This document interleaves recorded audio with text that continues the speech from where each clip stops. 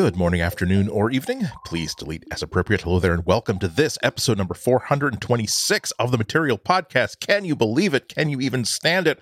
I'm Andy Notkin. With us is Florence Ion. Flo, how you doing? Oh my God. Hi. How are you? I am just, I'm just full of, I was going to say full of emotion, but like, honestly, I'm just really hot. Everybody's in a freaking heat dome in the northern part of the earth right now.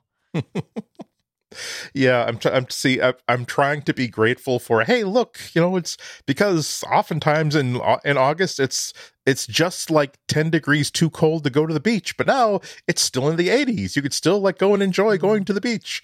And I'm actually don't want to have to walk like 15 minutes in really hot and humid weather and I will enjoy being at the beach, but then I don't want to say, hey, Captain Entitlement. You're complaining that you live like in this beautiful like little village that you can go to a town beach anytime you want, and you're complaining that you have to actually walk to get there because it's within walking distance. So I'm happy. Okay, so this is normally the time of the podcast where we just like talk. So I'm going to go ahead and be selfish and make this about me. Please. And say that first of all, Andy, I do plan someday in our future where I will be vacationing with my child near your quaint New England beach town. Lovely. I've been thinking a lot about it. And the reason is because I realized, because I'm getting very like excited, right? I'm going to New York in a couple of days, but I'm going like purely for social. I'm not staying in the city. Like this is a total New York moment. And I realized that I feel most at balance when I get to touch the Pacific Ocean and the Atlantic Ocean, like periodically. It's like very important for me to be in both of them. Pacific Ocean, it's usually only my toe because the Pacific Ocean is notoriously cold. Oh, got it. Okay. Up here where I live. Versus the Atlantic Ocean, it's always nice and warm for me in the summer. It depends, like. And like literally, I've never touched it where you live. Yeah, that's right. I actually don't know what it's like where you live. The thing is, like, it's nice. Our town beach is like a kind of like a little cove, and so it is actually like quite warm, but as like New England beaches go, because there's no wind and and also like the ocean, the current of the ocean is literally coming from the south, whereas and it's such a pronounced thing in New England where like if you go to Cape Cod. If you go to like Dennis, which is like the north shore of Cape Cod, the water is usually very, very cold. If you go to South Dennis, which is the other side of Cape Cod, it is much, much warmer and much more pleasant going into the water. As a kid, like the twice a year, like the town like summer recreation department used to like get the school buses together and we would go to Duxbury Beach or Nantasket Beach. And those places were freaking cold. And you'd love it because it's the beach and that's how you grew up like in New England, because we don't go to the Caribbean. But it's like the first time that I was introduced to the concept of oceans can be warm and inviting, or at least like cooling and inviting, as opposed to it's such a dramatic memory of like eventually you get into the water and you get submerged and it's fine, but oh my God, the faith that involves like, okay, I'm gonna oh my God, this is cold. Okay, but that's okay. We're gonna walk in up to our knees. Oh my God, it's cold. Like now we're gonna sort of like splash water to our thighs, and then you get to like the crotchological area and the torso, and you're like, there's nothing to do at this point but simply splash forward and get completely wet and just scream like a banshee, and then it'll be done.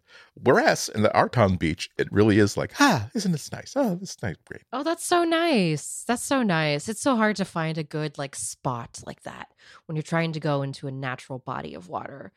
But I guess I just wanted to officially declare this my Atlantic Ocean era. That's what I'm going to be pursuing. I know it's a little late in the summer to be doing it, but we have a lovely ocean and actually a lovely beach. Like a little bit of town news. There was there was a rhubarb that exploded into a Donnybrooks at the town beach like last week. because like recently, like within the past year, like everywhere that has a coastline in the United States, there is fights between property owners and people who say, well, you don't own the ocean. We're not trying to get onto your lawn, but if you're saying that you own like the place where like the ocean comes into the shore, we're telling you that you just don't. And so recently they adjusted the laws basically to say that, like, no, it's not just like the shoreline, but let's call it like wherever the high tide mark is of the water plus 10 feet. That is like public access. Doesn't matter. Like if you can own we're not denying that you own like that piece of property. However, you cannot deny people the ability to use whatever the high water mark is plus 10 feet. That's perfectly fine. And so apparently it was a hot day and the town beach was really full, and a small nuclear family decided to set up, again, someone who was very well informed. I'm not going to leap to the conclusion that he was trying to start a fight, but sometimes I know myself that it's very, very satisfying when you know exactly what the law is and exactly what your rights are. And you're trying not to be a jerk about it, but it's like, but you know that if someone says, "Hey, you can't walk here," so well, I'm sorry, but the Wampanoag Compact of 1912 says that this is a hunting access road, that it does cross your property, but the fact that you knew this when you bought the property. So although I certainly can't like start to do things like in your backyard, this actual path that the public simply has access to, I'm allowed to cross here. Ha ha ha ha. So apparently he knew what the law was. Okay, well, rather than fight people for like the rest of the beach, I'm going to set my chair, my two chairs and my beach umbrella, and me and my spouse and my child are going to play within 10 feet of a high water mark. And the property owner came out. Of course. And he was all, "Excuse me, sir, but the recent law passed, blah, blah, blah." And the rest of the news story involves throwing the chairs into the ocean, the beach umbrella being snapped in half, the being and the property owner being arrested. So maybe not quite a Donnybrooks, but it was definitely high level of rhubarb. There was no like physical contact between the two, but once you start forcibly picking up chairs and throwing them into the ocean and snapping a beach, classy people don't break beach umbrellas. There's something, we understand the importance of a really good beach umbrella, something that is lightweight enough that you can and folds up and compact enough that you can easily get out of the car and walk like the 100 yards or however it takes to get to your beach spot, but still big and sturdy enough to keep the sun off of you. If you finally find one like that that's good and someone breaks it, that's just poor form, sir. I have to ask you, what is a rhubarb? A rhubarb is a heated discussion. Oh, guess what? Google can help me with that one. Yes. Although it was actually Dr. A Donnybrooks would be like, it actually leads to fisticuffs, like some sort of physical altercation. It's what polite. Sorry, I didn't understand that. Part of that is because immigrant family. The other part is the other is West Coast. I just sometimes there are things that also part of the fault lies with me because I was trying to be a fancy boy there. And I know you were. I love the word Donnybrooks. I love the word rhubarb. I know you've used it before, but the context of which you used rhubarb was very new for me.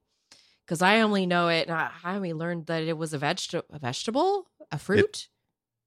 I only learned it was a vegetable, like within the last 10 years. It's like a kind of celery that you can actually bake into pies because it's sweet and it's red. There's a lot of American culture I've only adopted in the last 10 years.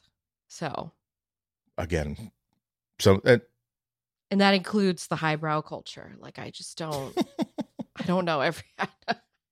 I am riffraff who co-ops the culture of the hoi polloi. No, actually, no, I'm hoi polloi, the hi hats, whatever. Let's get on with the show. We have a really three cool stories this week. So Google, we touched upon this when it was just a rumor, but now Google has actually made an announcement that they are partnering with or however you want to look at it, sucking up to the recording industry on artificial intelligence tools so that they can continue to exploit both artificial intelligence and their users without getting the recording industry honking down their snorkel about abuse of their intellectual property. We also have that, that sotto voce VR AR project that Google was developing with Samsung. I mean, they sort of said under their breath, working on something with Samsung, hey, good news, we have a project name, we have lots of details about it, and the bad news is that it's mostly news about how totally messed up and rudderless and fail pie the whole project is. And not a rhubarb pie. Not a rhubarb pie. Actually, no, I don't think I've ever had a rhubarb pie. I should try it.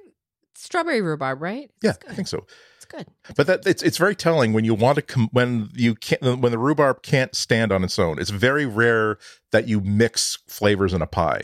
Like I have occasionally baked like an apple pie and added strawberries to it. That was optional because apple pies are great, strawberry pies are great. I like the balance between. But if it's like, hey, rhubarb pie, and what else are you adding to the rhubarbs? Because you certainly don't want to bite into just rhubarb. That's suspicious. And the last story is that it will not surprise you that YouTube has been targeting ads to kids. If you don't remember. I was very upset about that. Yeah. We were talking about it today because I sent it to Andy. Yeah, and you will be surprised if you remember that in 2019, they received they agreed to an injunction from the FTC and the New York State Attorney's General Office and paid them $40 million, promising that they totally would not be doing that. Okay. Well, I mean, it's a way to go. So we'll be talking about all that stuff right after this break. So yeah, a couple of weeks ago, actually, I think it was maybe even just last week, the Financial Times had a piece saying that, Google seems to be talking with Universal Music about licensing some of their content, basically a plan so that if people wanted to use like AI to like deep fake songs and voices that could be under a license thing. The Financial Times knew that they are having these discussions, but were unsure about what the actual point is. But now we know what the actual point is, and I don't know how to feel about this.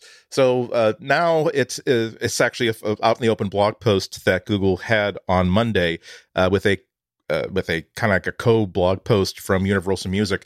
Basically, they're announcing that they intend to pursue development of lots of AI tools that affect music and affect the intellectual property of musicians, but they intend to do that with a coalition between themselves and the actual music rights holders. What they're announcing is that they have YouTube. It's all under the auspices of YouTube because YouTube is music. So they're saying that they've got this new team, bureau, project, whatever, called the Music AI Incubator. And the basic idea is that they don't know for sure exactly how their artificial intelligence work is going to involve the use of music, but they want to make sure that as they develop these tools, they're developing it hand in hand with Universal Music and other rights holders so that they're part of the process, they're part of the discussion, and basically they don't wind up developing an AI tool that they can't actually market or monetize because the music industry is saying, that we have the following list of objections to it. So it's weird. So the title of the blog post is AI is here and we will embrace it. Our principles for partnering with the music industry on AI technology. It's one of those frustrating blog posts that Google often makes, which is not so much, hey, here's the URL, or here's when you can buy it, here's when you can install it. It's more like, hey, here's what we plan to do. We will have more to talk about in the future. And literally, the whole blog post is we're going to embrace AI together responsibly with our music partners, and it's going to reflect three common principles here. And here's what the principles are. It's simple stuff, basically that AI is here. We will embrace it responsibly together with our partners. Number 2, AI is ushering in a new age of creative expression, but it must include appropriate protections and unlock opportunities for music partners who decide to participate. Principle 3, we will have the trust and safety organizations and content policies we have already on YouTube and YouTube Music will also apply to what we do in AI. So that's pretty broad. Basically, they're assuring the public and also ensuring the music industry that please don't be as interventionalist as you were back in the 90s when digital music started to be a thing, and you did everything you possibly could to stop digital music from being a thing because you were certain that it was going to cause the corrosion and the destruction of the entire music industry and its whole profitability model. The only interesting details were actually, it's simultaneously details and lack of details. They are working. They announced this kind of in partnership with Universal Music, and they mentioned that here are a bunch of Universal Music artists that are going to be participating in the Music AI Incubator. They specified Roseanne Cash, the estate of Frank Sinatra. Don Was the composer and producer, and then there were like a half a dozen names that I didn't recognize, not because they're not famous, but because I'm Gen X. I'm sure they're pure like Tabasco on the level of a Roseanne Cash or Frank Sinatra. I'm quoting the post here: "Working together, we will better understand how these technologies can be most valuable for artists and fans, how they can enhance creativity, and where we can seek to solve critical issues for the future." So no news on like, hey, we're developing like AI deepfake stuff so that if someone wants to duet with Frank Sinatra, the estate could write. Nothing like that. It's just basically there's going to be this office with the name Music AI Incubator like written on the door. There are going to be a whole bunch of people who have Music AI Incubator on their LinkedIns who work for Google. These people are going to be working with these like 8 specified like creator musicians, and whatever we do, they want to work with us for this. So I don't know what they're really talking about here, but they're doing something. They just aren't ready to tell us what they are. I'm so confused. So does Roseanne Cash know about all this stuff with her dad's voice? And, is she getting residuals from this? I didn't even think about that.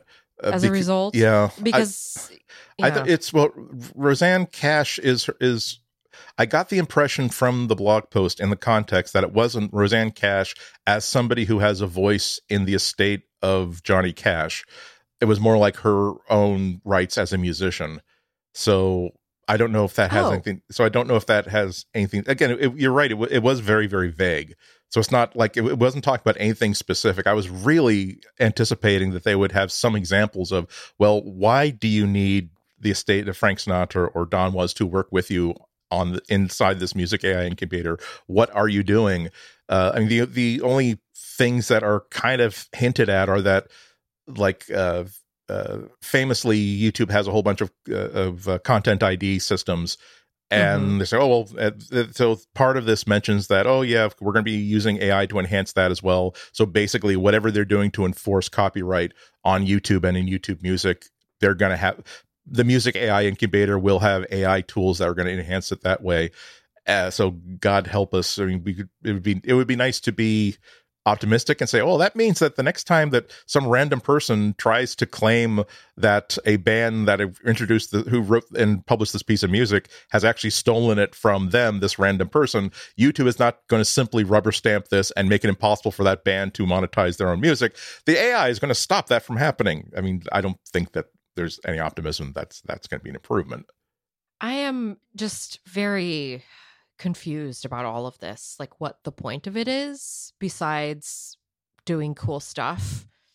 And it's just a very interesting thing for Google to be going all in on, as we will talk about a little bit later, of all the things that it could be going in on. And it just always seems like it picks these really niche things to be the supposed trailblazers of, because then they can say that they were first to something, and that's kind of what it feels like from this situation. It feels like there's something here where they just want to be the first ones that did it and figured it out, but at the same time, like, who is asking for this? Yeah. I'm not asking for this. I thought it was cool when you could download an app, it could make a song in the style of. Yeah. Like, that's cool. I'm fine with that. And, nothing can be spoofed, really. But I just don't understand the point of all this, because at the end of the day, like, this is to contribute to something that has nothing to do with any of us. Yeah, it feels like it's part of the interface between like YouTube Mm-hmm. and the industry. And there are plenty of reasons for Google and YouTube to want to nip that stuff in the bud, because already we're seeing a lot of really tense discussions. Like there's the New York Times is having really testy conversations with OpenAI saying that, hey, look, you trained your AI on our content, so therefore, like, we didn't license that content to you for that kind Mm-hmm. of use. How much do you, let's sit down and figure out how much you owe us, unless of course you want to rebuild ChatGPT from the ground up using nothing but content that you've appropriately licensed and or stuff that's already in the public domain. And maybe they're just trying to get, even before they know what they're going to be doing with artificial intelligence, they want to be starting off making sure that they're not going to have these kind of rhubarbs that turned into Donnybrooks only in courtrooms and stuff. The only thing that was kind of tricky was they did mention at the very end, like, oh, we'll have more. They kind of hinted at, I don't even think this is a quote, but they did talk about new monetization opportunities, and that could conceivably include, hey, if someone just like they YouTube actually funnels about, I think the number is like $2 billion a year to the recording industry, because if I as a YouTuber want to attach copyrighted music to a video, I can certainly do that, but the money from that video will go to the people who created that music or have the rights to that music. So maybe they are having conversations about ways of, hey, if Frank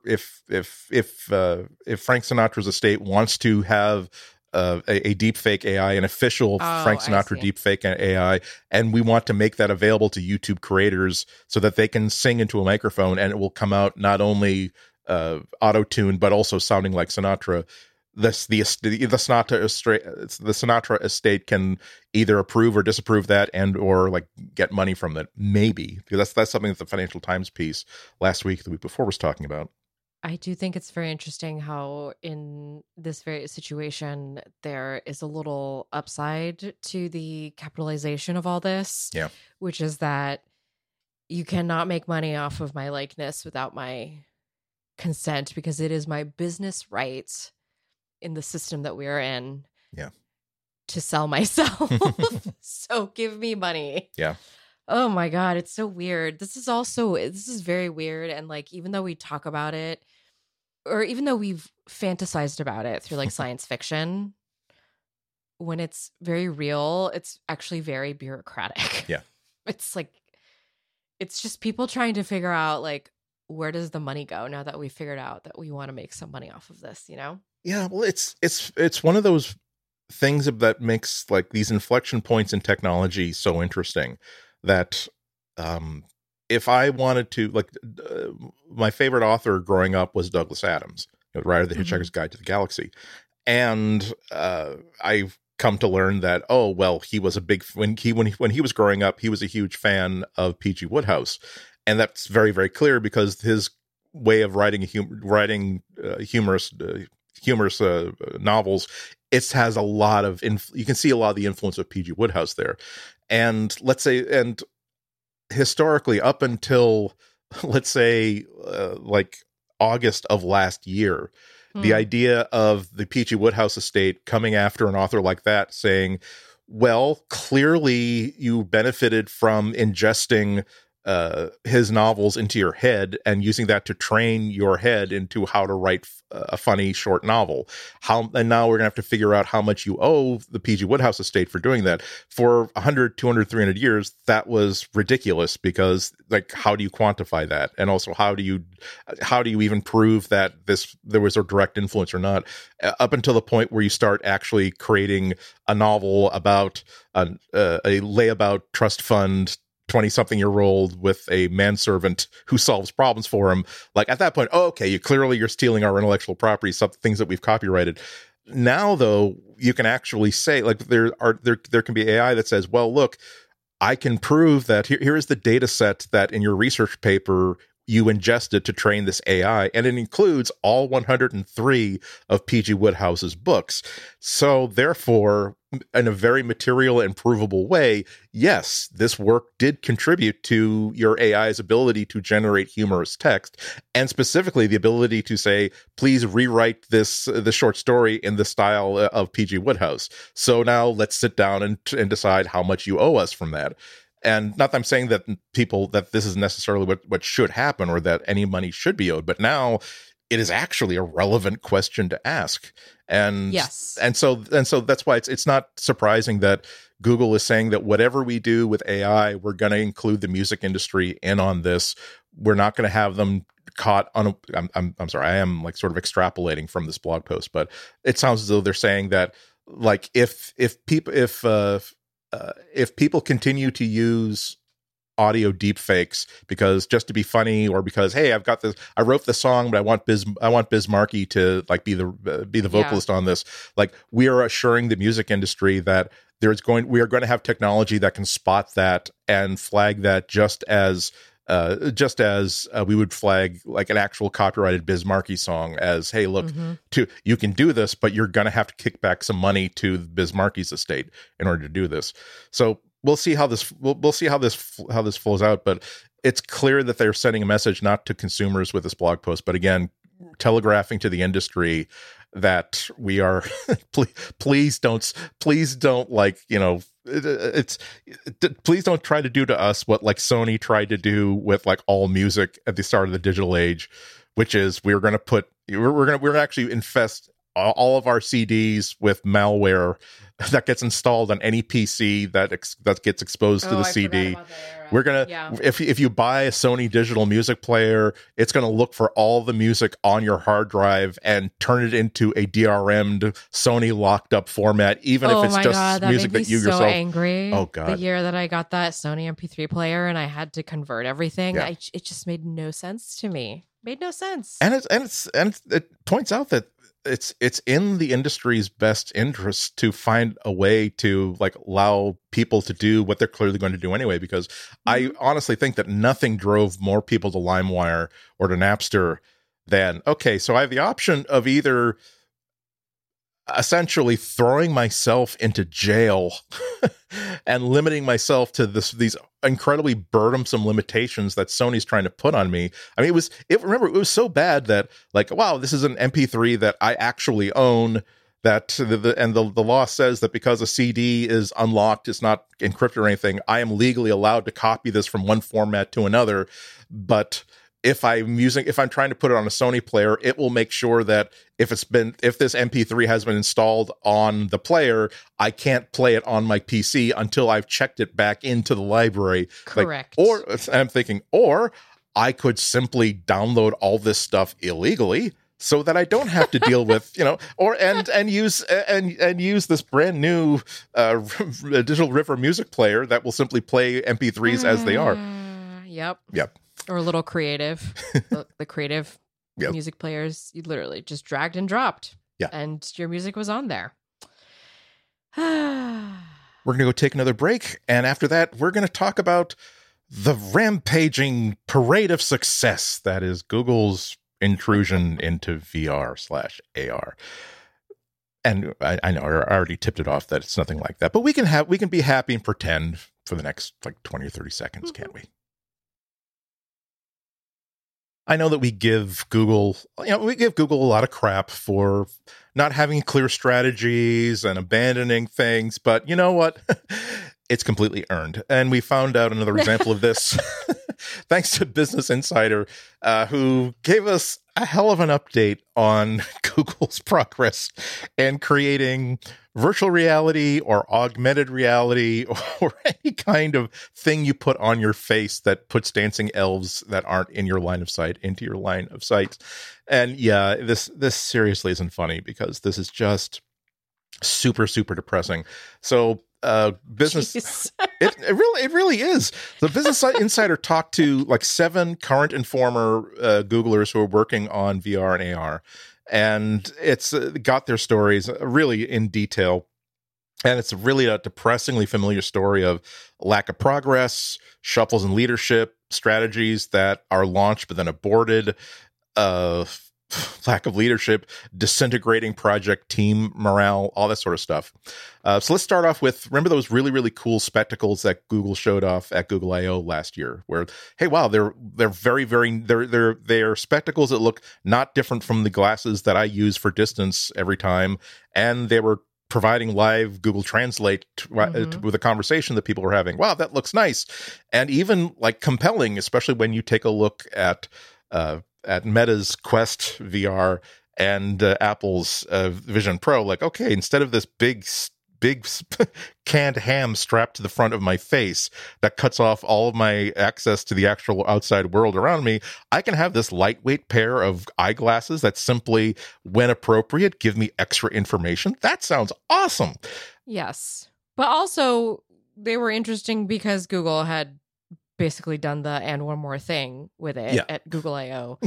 I believe it was the last in-person Google I/O. No, it was the last virtual Google I/O that we had. Yeah. Yes. And so 2022, I was even looking for it this year. They didn't even mention it. Yeah, exactly. So this was Project Iris. It had a name. And it seemed as though that Google had at that time a strategy that was based around, again, the idea of let's have hardware that might be limited in power compared to what Meta's doing, but it'll be lightweight and obtrusive and very, very possible to actually build and actually sell and for people to actually wear it.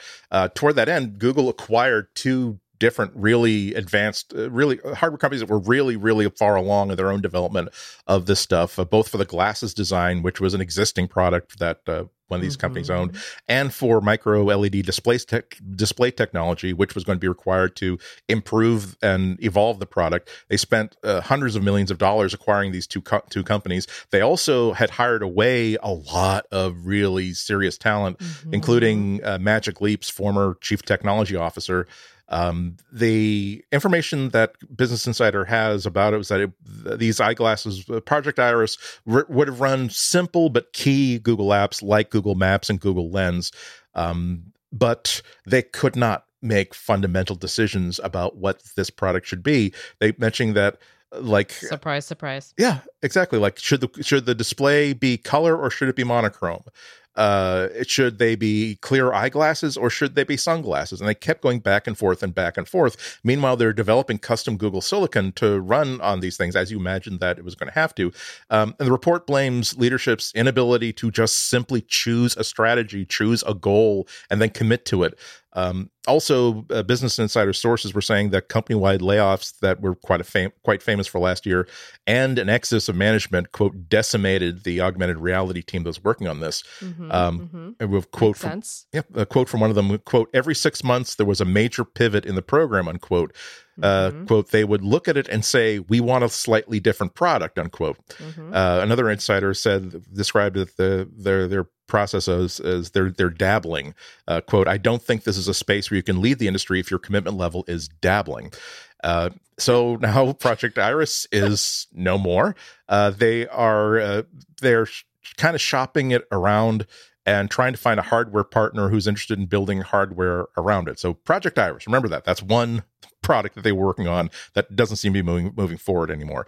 Now, we mentioned that, again, there was sort of in the back of their voice at their AI event in October of last year, the year before, they mentioned, oh, by the way, we're working on an AI project with Samsung. Anyway, we'll have more to talk about that in the future. So according to Business Insider, this is called Muhan. And it has its own problems, largely because the insiders are saying that the partnership between Google and Samsung is a really, really bad partnership. The two companies are just not working together. Case in point, the reason why Iris is not moving forward. Samsung basically demanded that, hey, look, we don't want anybody who's inside Google who's working on a competing augmented reality project to have any access to any information about Project Muhan or the hardware that we're doing. We can't have anybody privy to what Google is doing with Samsung. And so they found that it was impossible to work on Project Iris without somehow getting Samsung all honked off. The insiders were also saying that Samsung is calling the shots on features and hardware instead of the software team and the CPU team working all together. So, like, as a result, Iris got killed off, including all this custom Google silicon that they'd already designed for it, and all that money and all that development is just gone. Oh, we're going to blame Samsung for this? Well, I mean, I'm just amazed that they couldn't find another solution for this. Iris seemed like a product that I could have actually been interested in. Why did they even tease it? If like, this is what really upsets me about Google, is that they will constantly tease these things that very clearly would have a role in society, and then they do not produce. So guess what? That is not going to, make people feel confident about your product, especially down to your mobile product that you actually sell. Is the era of Fang over? Is that what this all means? Because it's feeling like it's giving trying not to go bankrupt. Yeah, and the sad thing is it really does paint the picture of a management team that's complete. And I'm not talking about just the AR team. I'm talking about the management, the C-suite team that is just simply rudderless. It's not as though like they did what Microsoft used to do before CES, which is, hey, we have nothing to show off. The CEO needs something cool, piece of hardware to show off. What do we got in a desk drawer somewhere that can at least be working along well enough for a 10-minute demo? And it doesn't matter if they have any intentions of releasing it or not. The whole point is just to show, hey, look, we're Microsoft. We're developing cool stuff. This was an actual real thing that they were actually developing, that they had spent hundreds of millions of dollars at least in just corporate investment to acquire. And it's just after that, it just all simply fell apart because they just, again, no commitment, no infrastructure, no support. They allowed other projects to kill it off. Another insider was saying that when that Apple's announcement of Vision Pro also kind of like cut the legs under a lot of their AR development, basically saying that like when Apple, just in general, when Apple makes a big announcement, it sends ripples of doubt and fear and uncertainty among like Google executives, and bad things happen because they will think, oh, well, we're not, because they never had any real belief in what they were doing anyway. It makes them think that, oh, this is what we're going to have to be competing with, as opposed to this is we're not going to be competing with this. We're just simply going to be participating in a large product category alongside it. So Iris is now Project Betty, by the way. And Project Betty involves turning all this research into micro XR software and trying to pitch it to hardware makers. They're saying, according to their data, 2025 at the earliest is when they might see hardware that's based on Project Betty / Iris, and the hardware partner might even be Samsung. Meanwhile, that's with MUA, that's two different AR VR projects that are somehow active or working. Meanwhile, the company, the micro display company that Google bought for Iris, they've been split. They haven't quit. They haven't been disbanded. They've split off, and they're continuing to develop a brand new like Iris-like system that has lots of AI built into it. And the leader of that team says that they could have something in 3 or 4 years, whatever. But here's what's astonishing in this report. Like it's like a skunkworks project. Like they're walled off from all of these other two efforts. So they're going to have to, like, for their project to move forward, they're going to have to continue to fight for resources, for money, for budgeting with two other AR VR projects like in the queue at the same time. I mean, overall, your takeaway is that Google is hoping that the Android model is going to pay off again, where no, we're not going to make hardware. We're going to make the operating system. We're going to make a powerful operating system that an interested hardware manufacturer can then adapt into their own hardware. Mm-hmm. But the thing is, like, meanwhile, both Meta and Apple are both spending tens of billions of dollars building hardware that works with special hardware that works with a special operating system, that works with special apps, that has a special development environment, all designed to work together as a unit. And what are the chances that with Google spending what seems to be like less than billions of dollars on this, and not only that, but splitting their attention and their resources in three, what are the chances that anybody's is going to want to get on board with this? It's like I said, it's depressing. It is very depressing, and it's not going to help its role in Silicon Valley with it to sort of take things with this kind of caution. And it's really sad too, because I thought Google was really going to try and do something with VR and AR. Like they had all these experiments. They made it seem like it was a part of their ethos. Yeah. But then Apple comes in, effectively launches something, even though it's not available yet. And, well, I shouldn't say that. I take that back. They didn't launch anything. They just showed something. Right. They just showed something at an event.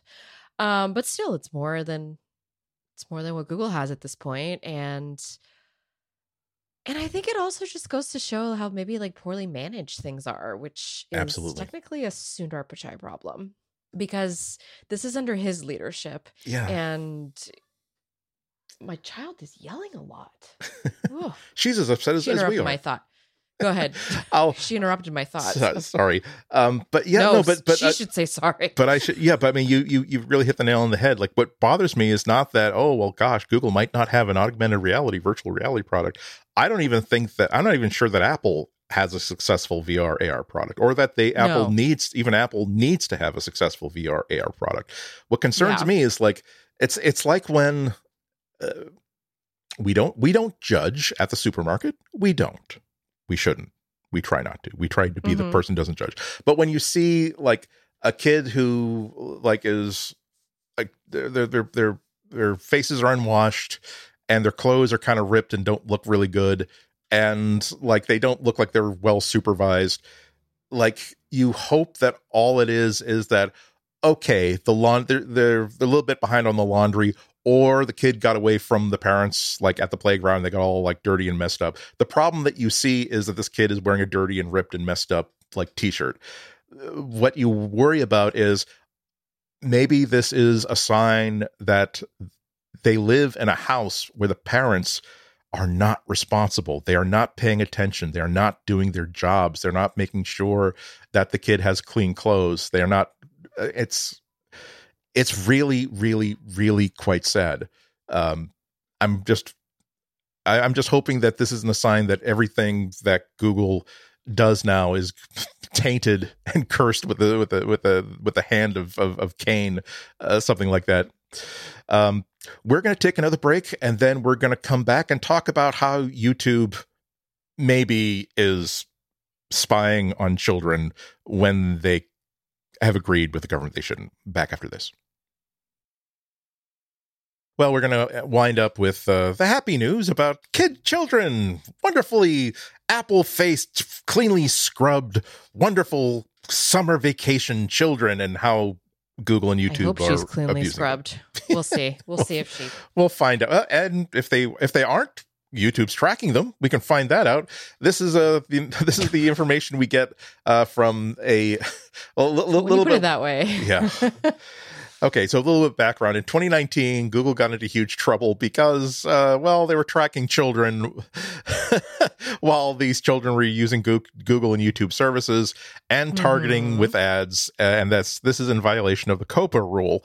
And so they got sued by the FTC in New York State, and they finally agreed to pay $170 million settlement.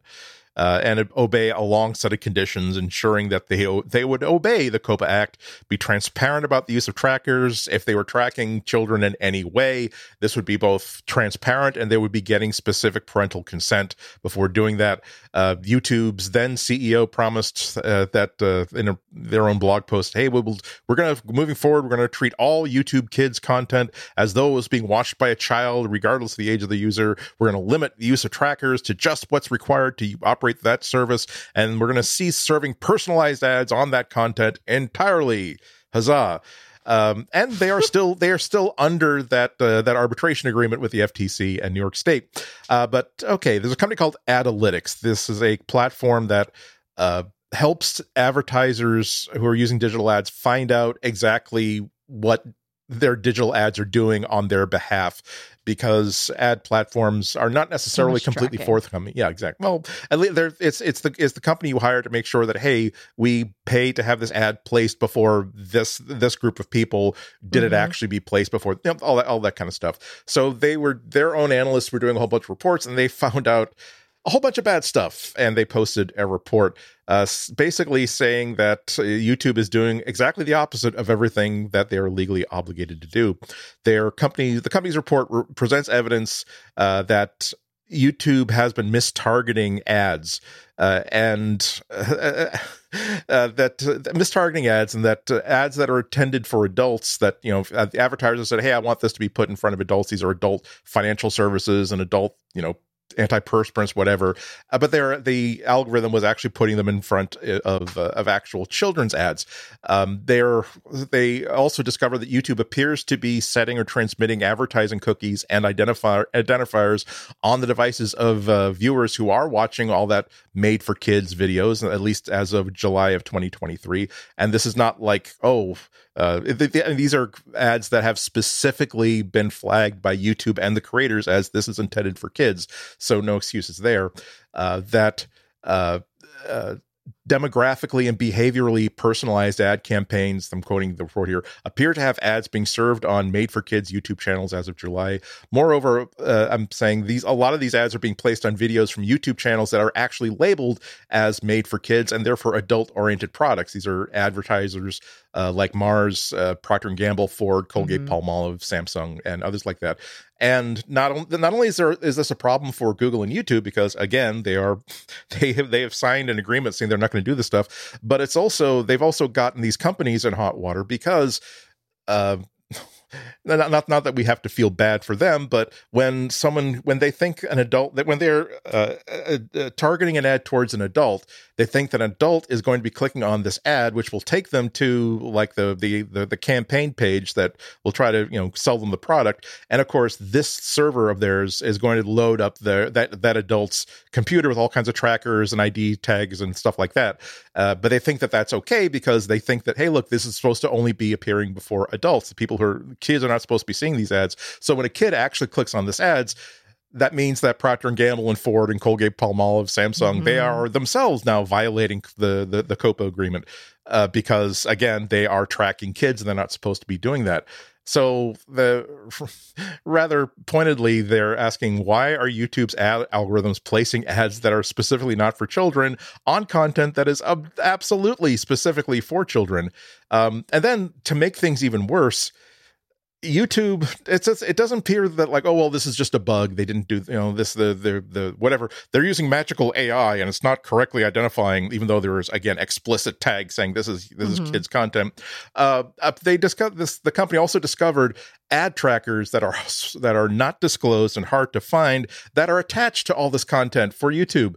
I'm quoting here, YouTube appears to create an undisclosed, persistent, immutable, unique identifier called the XGoog Visitor ID, which gets transmitted to Google servers even when a consumer is watching Made for Kids video content. It is unclear for what purpose Google is collecting this undisclosed identifier. They also found another unique Click ID identifier on the YouTube iPhone iOS app, which again gets shared with the advertiser's website, even if the click comes from the viewer of a Made for Kids video on YouTube. And this is, again, in violation of their own stated policy as well as COPA. So if all this is true, that means that Google and YouTube are in violation of the 2019 injunction, which remains in effect and leaves them open to more punitive action. But also, what the hell, Google? What the hell, YouTube? Like, is this really such a difficult thing to try to master?